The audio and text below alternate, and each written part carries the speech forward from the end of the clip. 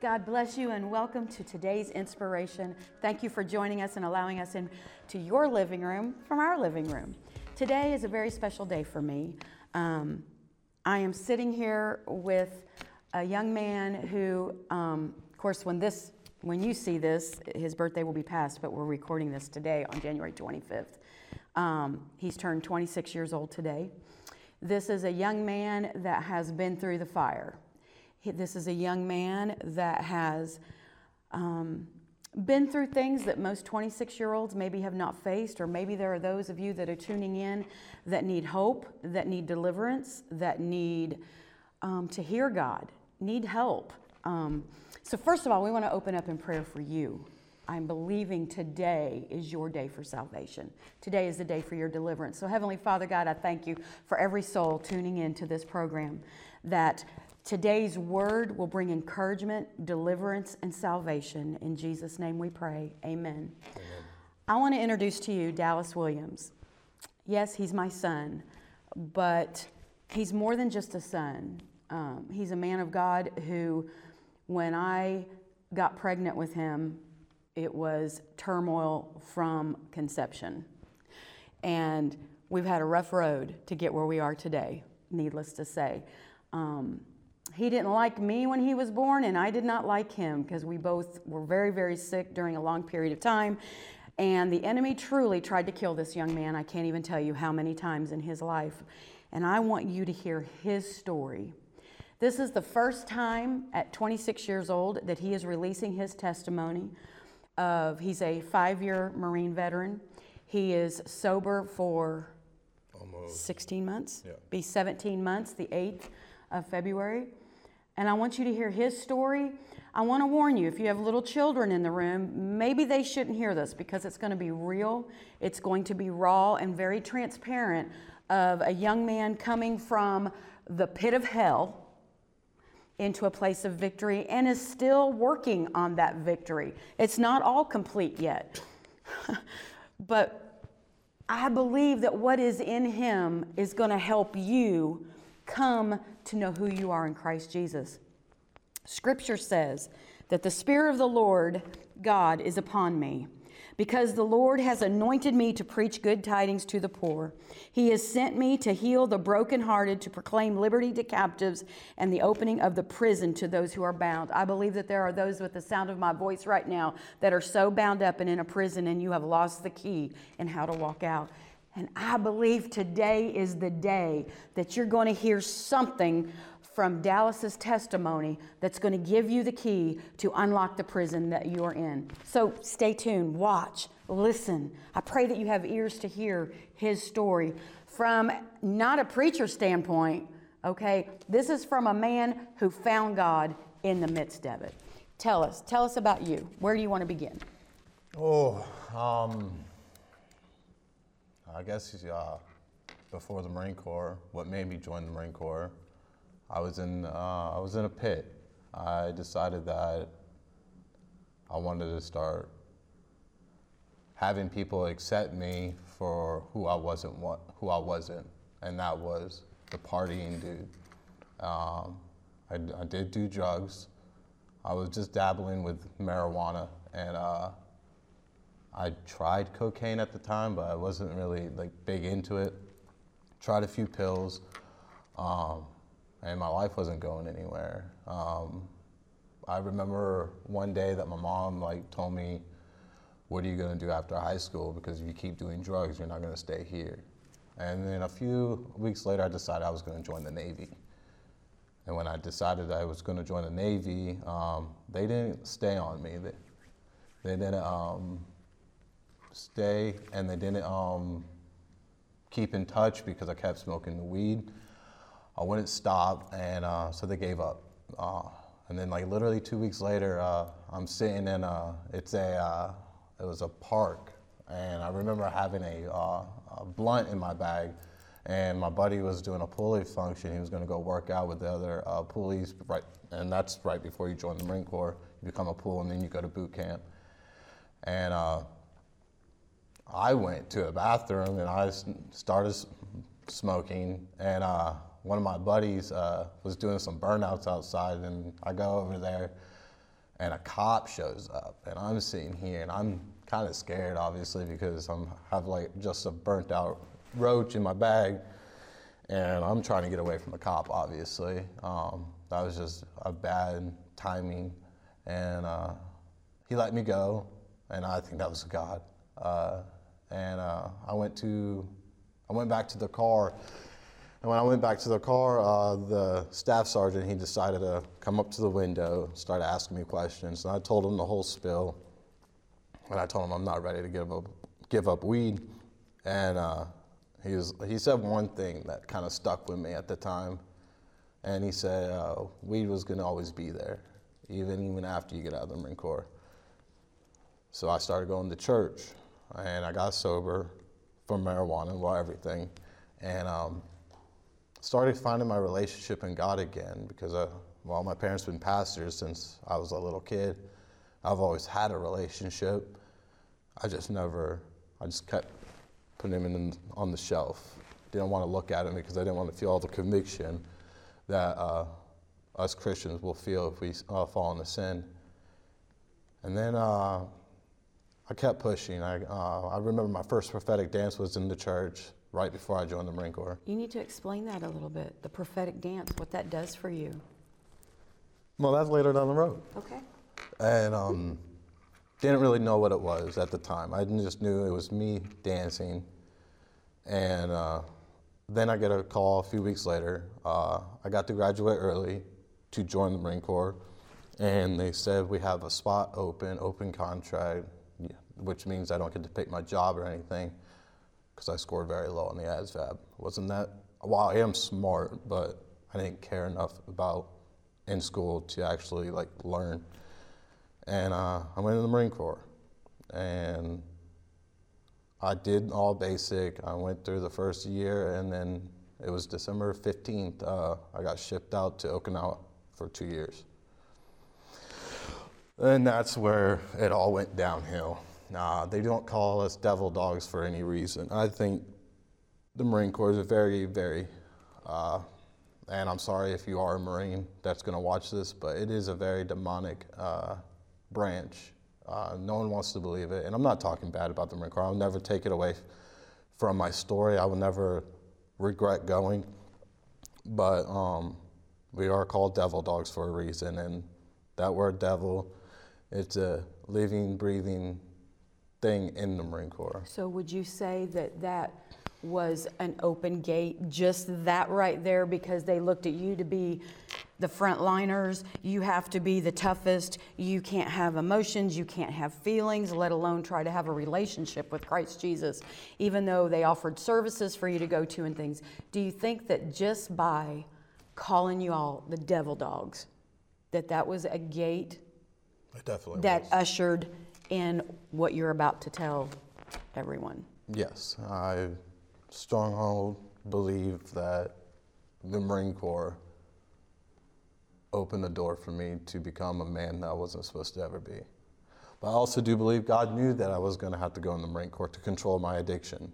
He knew that if I didn't go in the Marine Corps, I would probably be dead in a ditch, strung out, or overdosed. But he had to put me in a more controlled environment. I think he wanted me to join the Navy at first, but because of my flesh, led to the Marine Corps. And who didn't want to wear those dress blues? I'm not going to lie, they are beautiful. And in that, when you went to Okinawa and you started entertaining sin and it was pulling you away from the Lord, during that time, did you still feel the Holy Spirit nagging at you, or did you come to a point that you totally just put a wall up and refused to listen to the Holy Spirit? At the very beginning, I wasn't really thinking. All I wanted to do was make friends. I was the first I was the first new Marine, which is a new Marine in the fleet is called a boot. I was the first new Marine in the CLB 31, Combat Engineers Platoon. They haven't seen a new Marine in over 2 years, so I'm like fresh meat to them. I remember my first night, my roommate, we went beer to beer, which he drinks a beer, I have to keep up with him. And like, it was like 2 cases later, I'm passed out. And I remember waking up like 4 o'clock in the morning with like 10 Marines in my room, beating me up, tearing up my room, well, my side of the room. And that was just the start. That's they made me go in my bathroom, and they made me start screaming. They made me get undressed, throw me in the shower, and then that happened over and over again. And finally, some other Marines come in, and I thought it would give up, but it didn't let up.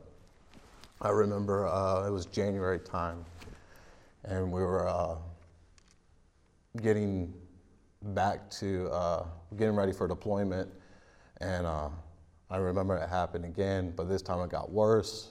Every time I got infiltrated on these Marines, it just kept escalating and escalating. Would you say this was a form of hazing?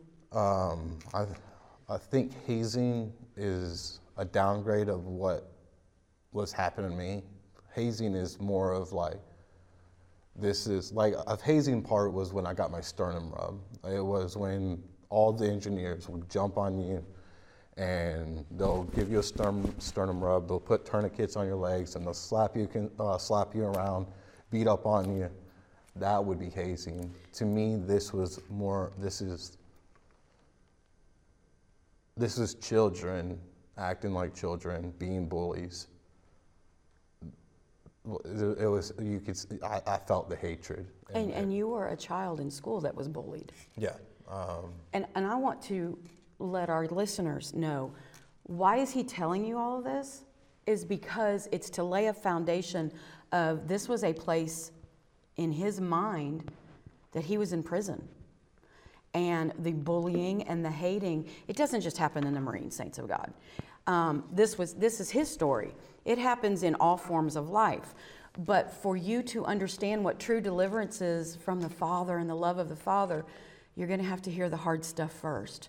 And we have always said, when my husband and I began ministry, that we would be a ministry that was of truth. It was real and raw, no matter how hard it was to hear it, but so that you could see what God can do in the midst of the most horrible storms. And I know that there are those of you right now that is in a very dark place. Our nation is in a very dark place. People are coming out against people. Leaders are coming out against leaders.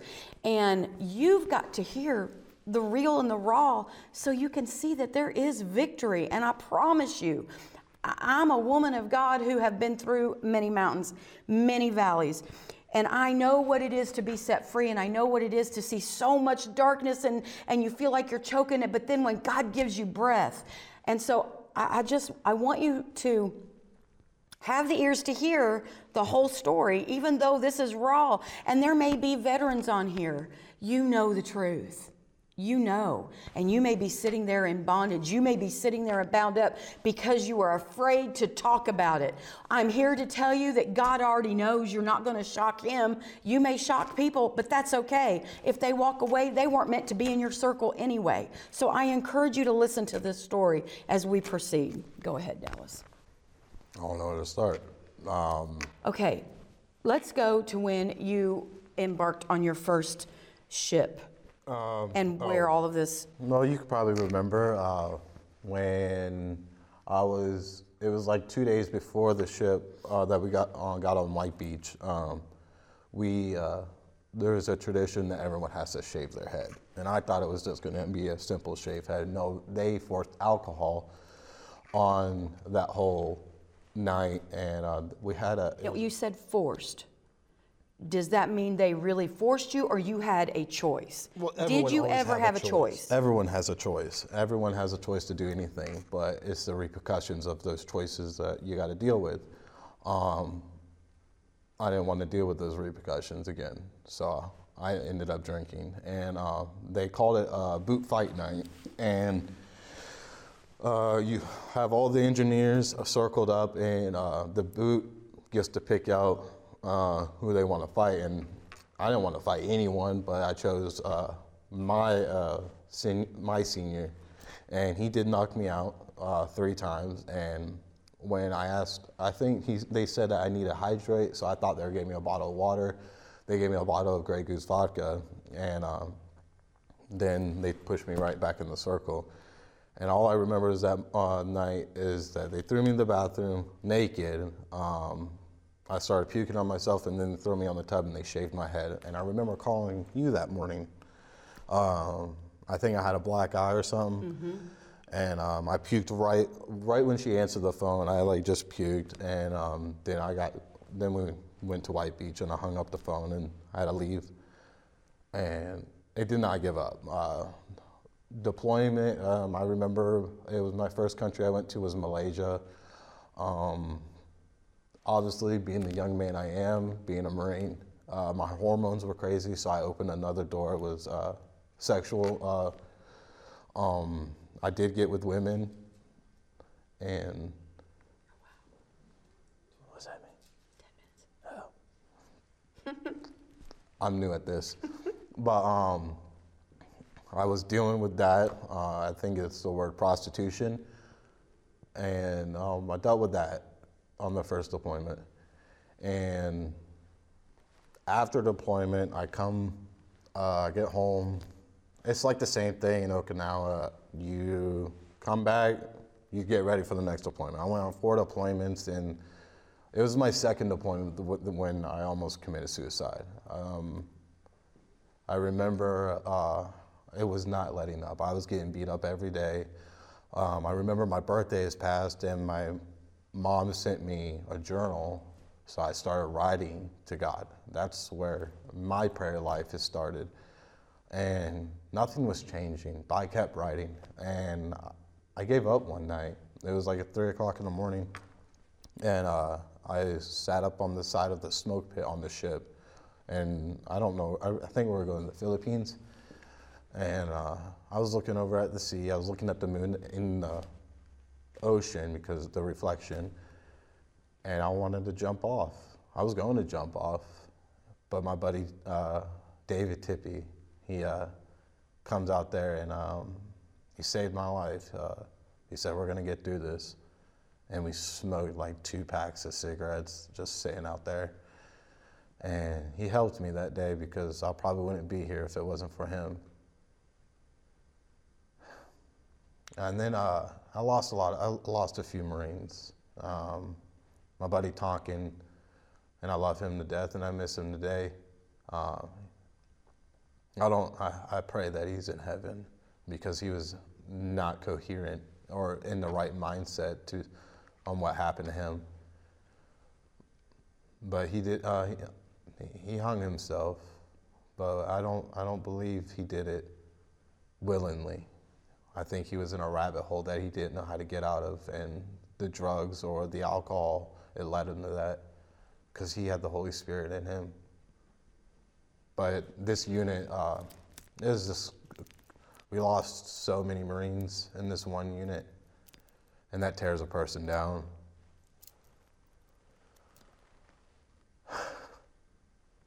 It's okay. Because there's going to be a soul that's going to be saved because of your testimony. I also dealt with sexual assault with other men. The homosexuality was a spirit that's been chasing me since I was a young boy. I have kissed men, I have cuddled with men in my drunk state, never when I'm sober. And I think that's kind of, that tells you the demonic spirits that it gets attached with alcohol. But I finally get back from Okinawa. After 2 years of all this, the last 5 months was not that bad because all the senior enlisted Marines were left and went to different units.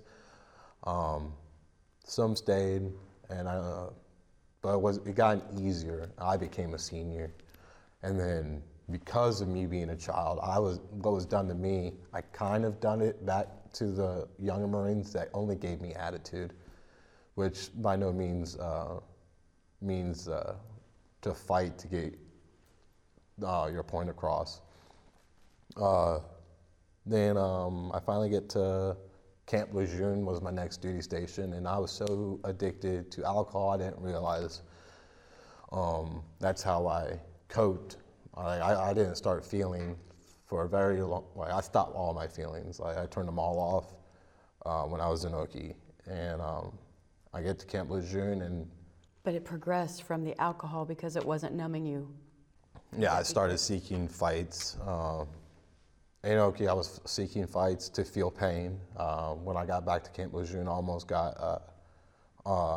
went to military jail a few times from just fighting MPs or other Marines just to feel. I would lose on purpose. Let me explain. When one substance is not helping you, you will find another way. In this, he wanted to fight. He wanted to fight constantly. I remember him calling me and him wanting to fight someone. Just let me beat him up. Just let me beat him up. It wasn't the point of beating someone up. It was causing someone else pain so he wouldn't feel the pain. But that shortly went away. Now, you're probably saying, well, as a mother, what were you doing? I was on my knees continuously. I remember a time when he was in Okinawa, he had just gotten there and the Holy Spirit woke me up in the middle of the night. This is how amazing God is. Through all of this, now you've heard what he's saying so far. And there's going to be a part 2 to this.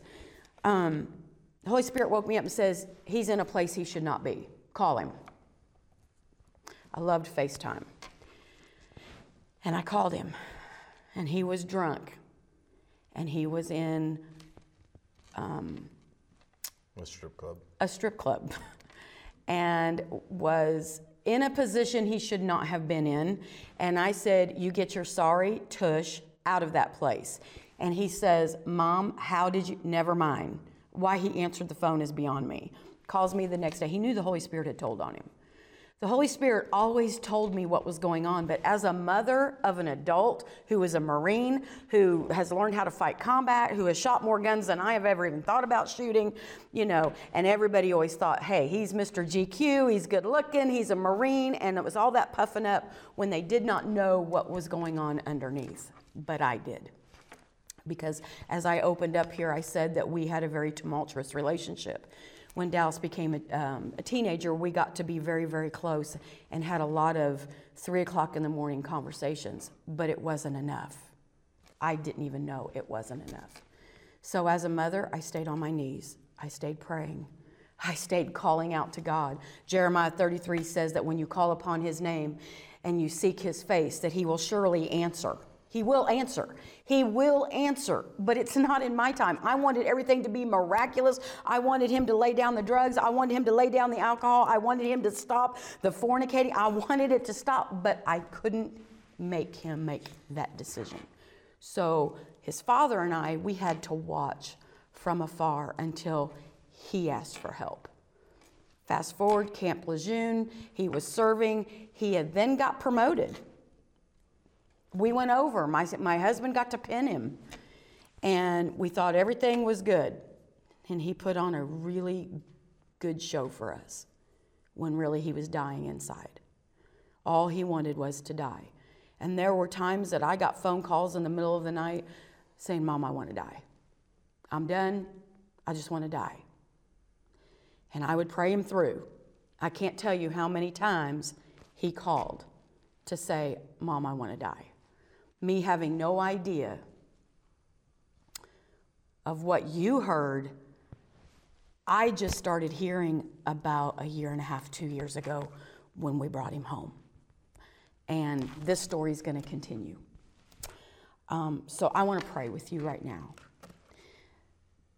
I want to pray that something in his story awakened you. That maybe you have buried something so deep under the rug, and that rug needs to be pulled off so you can be delivered and the gunk come out. That's what we've had to do with him. We've had to bring him through deliverance, and he's still going through it. But we had to pull the carpet up and hear the ugly. And from a parent's standpoint, that is the hardest thing to hear, the ugly. But you listen, you cry with them, you hold them, and you pray. I'm praying that there's something that rug is pulled up today, And I want you to stay tuned and watch the next episode, because this is just the beginning of the story. Heavenly Father God, we thank you for this very hour, Father God, that all those that have tuned in right now, Father God, that there is a trigger to say, I need help, and that they will have the courage to reach out and say, I need help, Lord God. Lord God, protect them. I speak life, and I speak life more abundantly to the souls that are watching right now, because there is life, and there is life more abundantly. And God says that when you know the truth will make you free. Remember that. The truth shall set you free, no matter how hard it is to hear. The truth shall set you free. So if the Son makes you free, you'll be free indeed. We thank you for joining us today. May God bless you and keep you. In Jesus' name I pray. Amen. We love you, but Jesus loves you. I appreciate y'all watching our show this evening. If there's anything whatsoever that you have heard that has spoken to your heart, and you feel the need to either rededicate your life or turn your life over to Jesus, I encourage you to reach out to us. We would be more than happy to speak with you either on the phone or via email, or however you can reach out to us. And it's easy. We can say a prayer for you. Jesus says to Nicodemus that you must be born again to enter into the kingdom of heaven. So I encourage you to turn your life over. If you need to rededicate, that is also to turn your life back to. Repentance is simply turning from the direction that you were going to a new direction. You're no longer the old person that you are, but you become a new person through the gift of salvation. So I encourage you to reach out to us at eaglewingsfaith.org. You can click on the tab, Contact Us, and you can put it through the website, or you can email us straight, ewfmchurch@gmail.com. And we look forward to hearing from you. God bless you, and we will see you later.